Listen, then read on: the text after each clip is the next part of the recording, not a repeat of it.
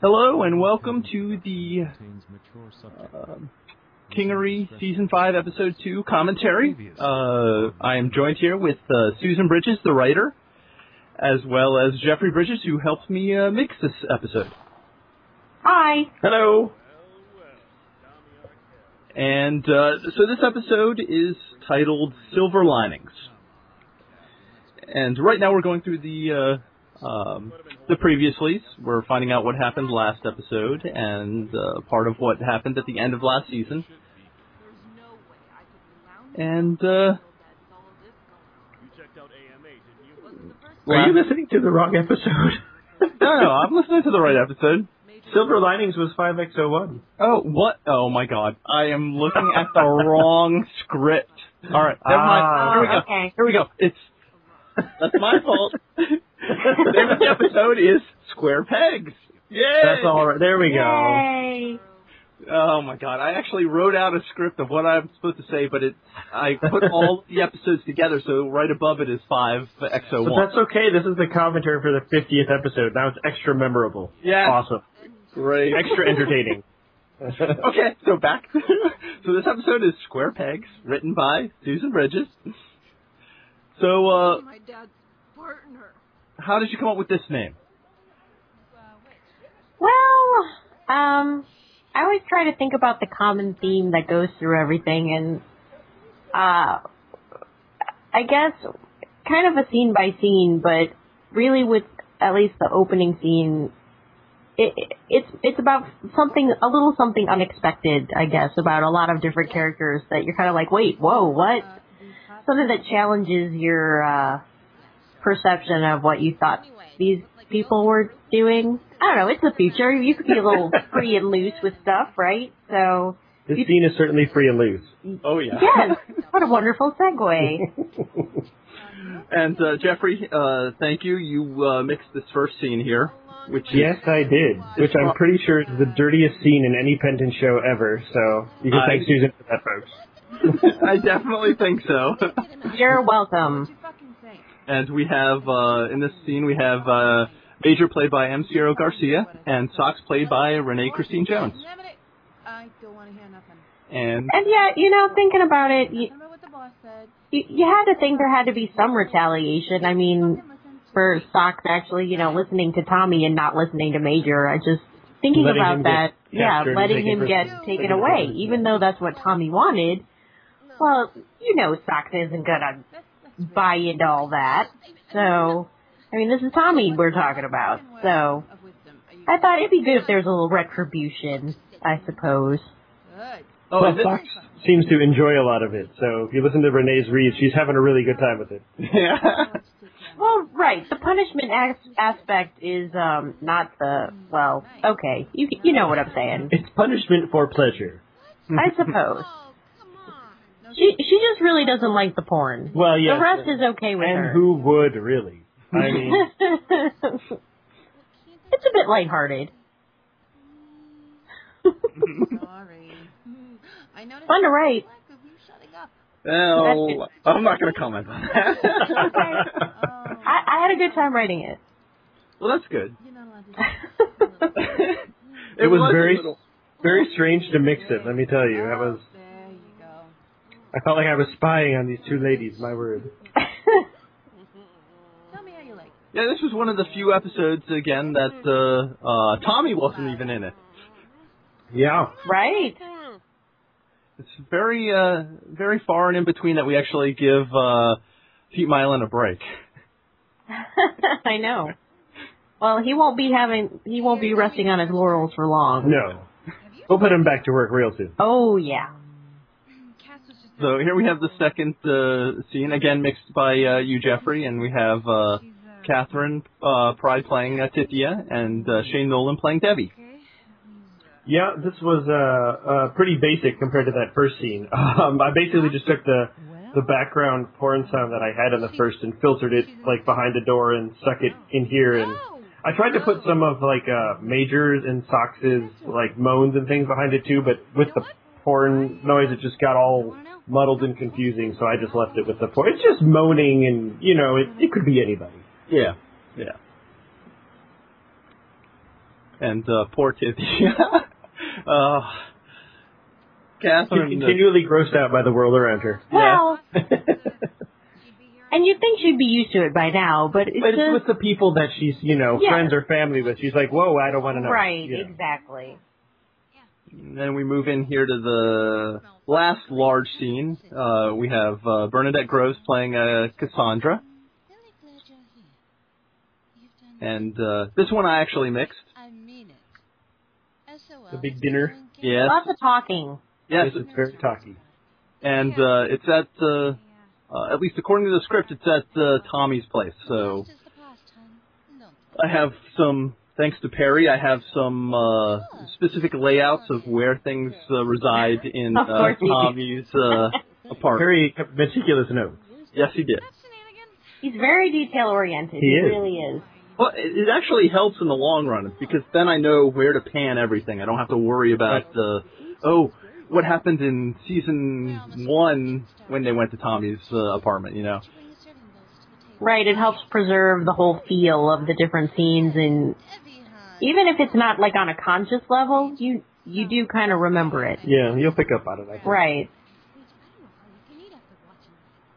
So here we have the others joining, Devi and Sox and Major, and actually Hook should already be here too.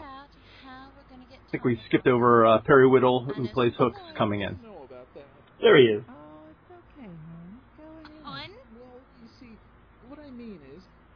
And here we have the good old Hooks coming back in, and all of a sudden he's the brains again. Right. I thought that was awesome because, he, in third season, he orchestrated the whole toilet heist. Yes, he did. Sewer heist. And now he comes back and he's going to save Tommy.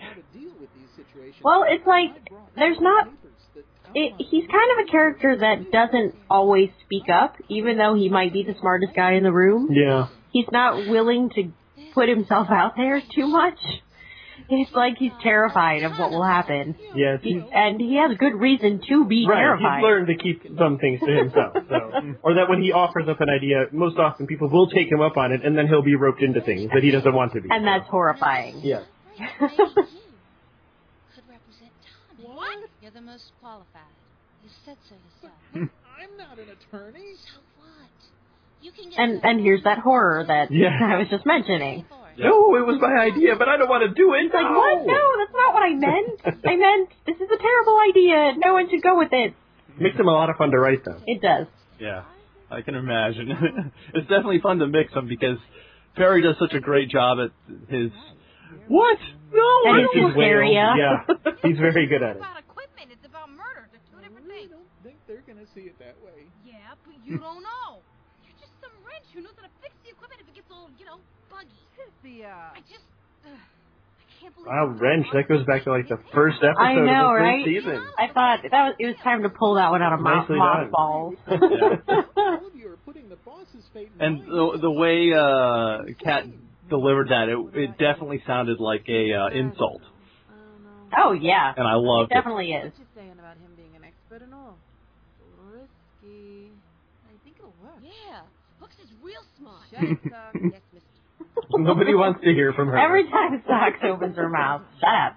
Yeah, Sock, Renee actually had a bunch of like little giggles in there that I mixed in underneath the other dialogue, just because it sort of turned into, I don't know, I felt like she was upset that she had to call her mistress, but she was trying to have a little fun with it. Mm-hmm. That sucks. She really carried that. She did. She really did.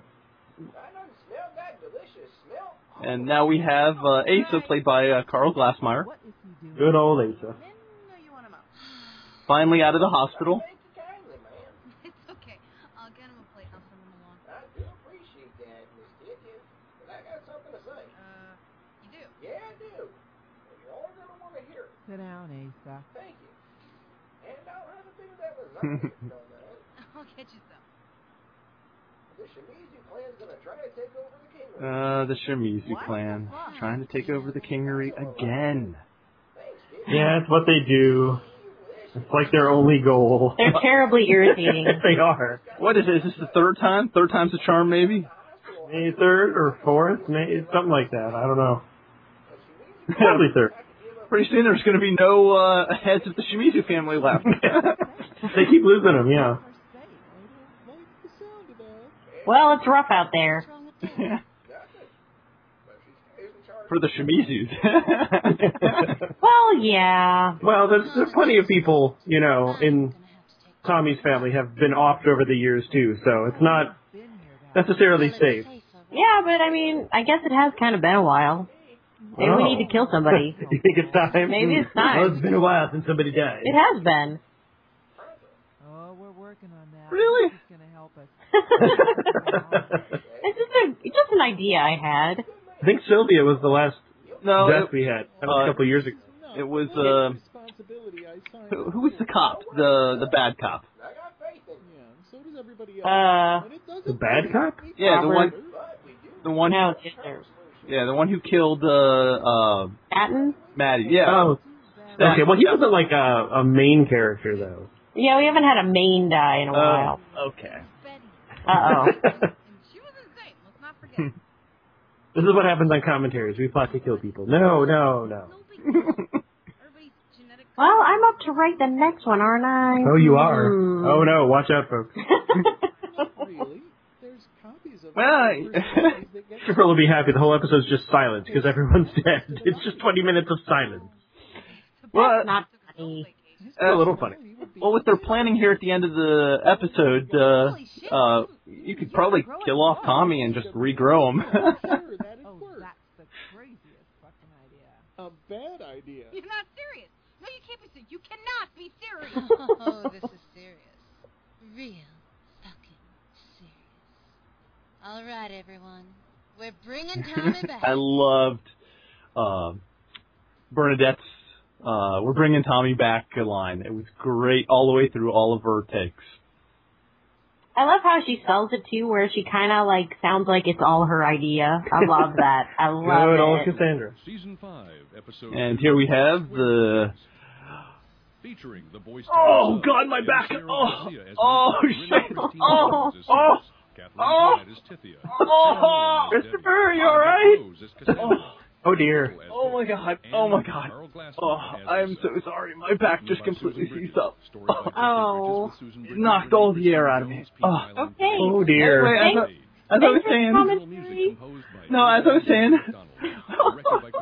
you can take a break. It's all right. The credits read by Bruce Mosby. This is the 50th episode. Damn it!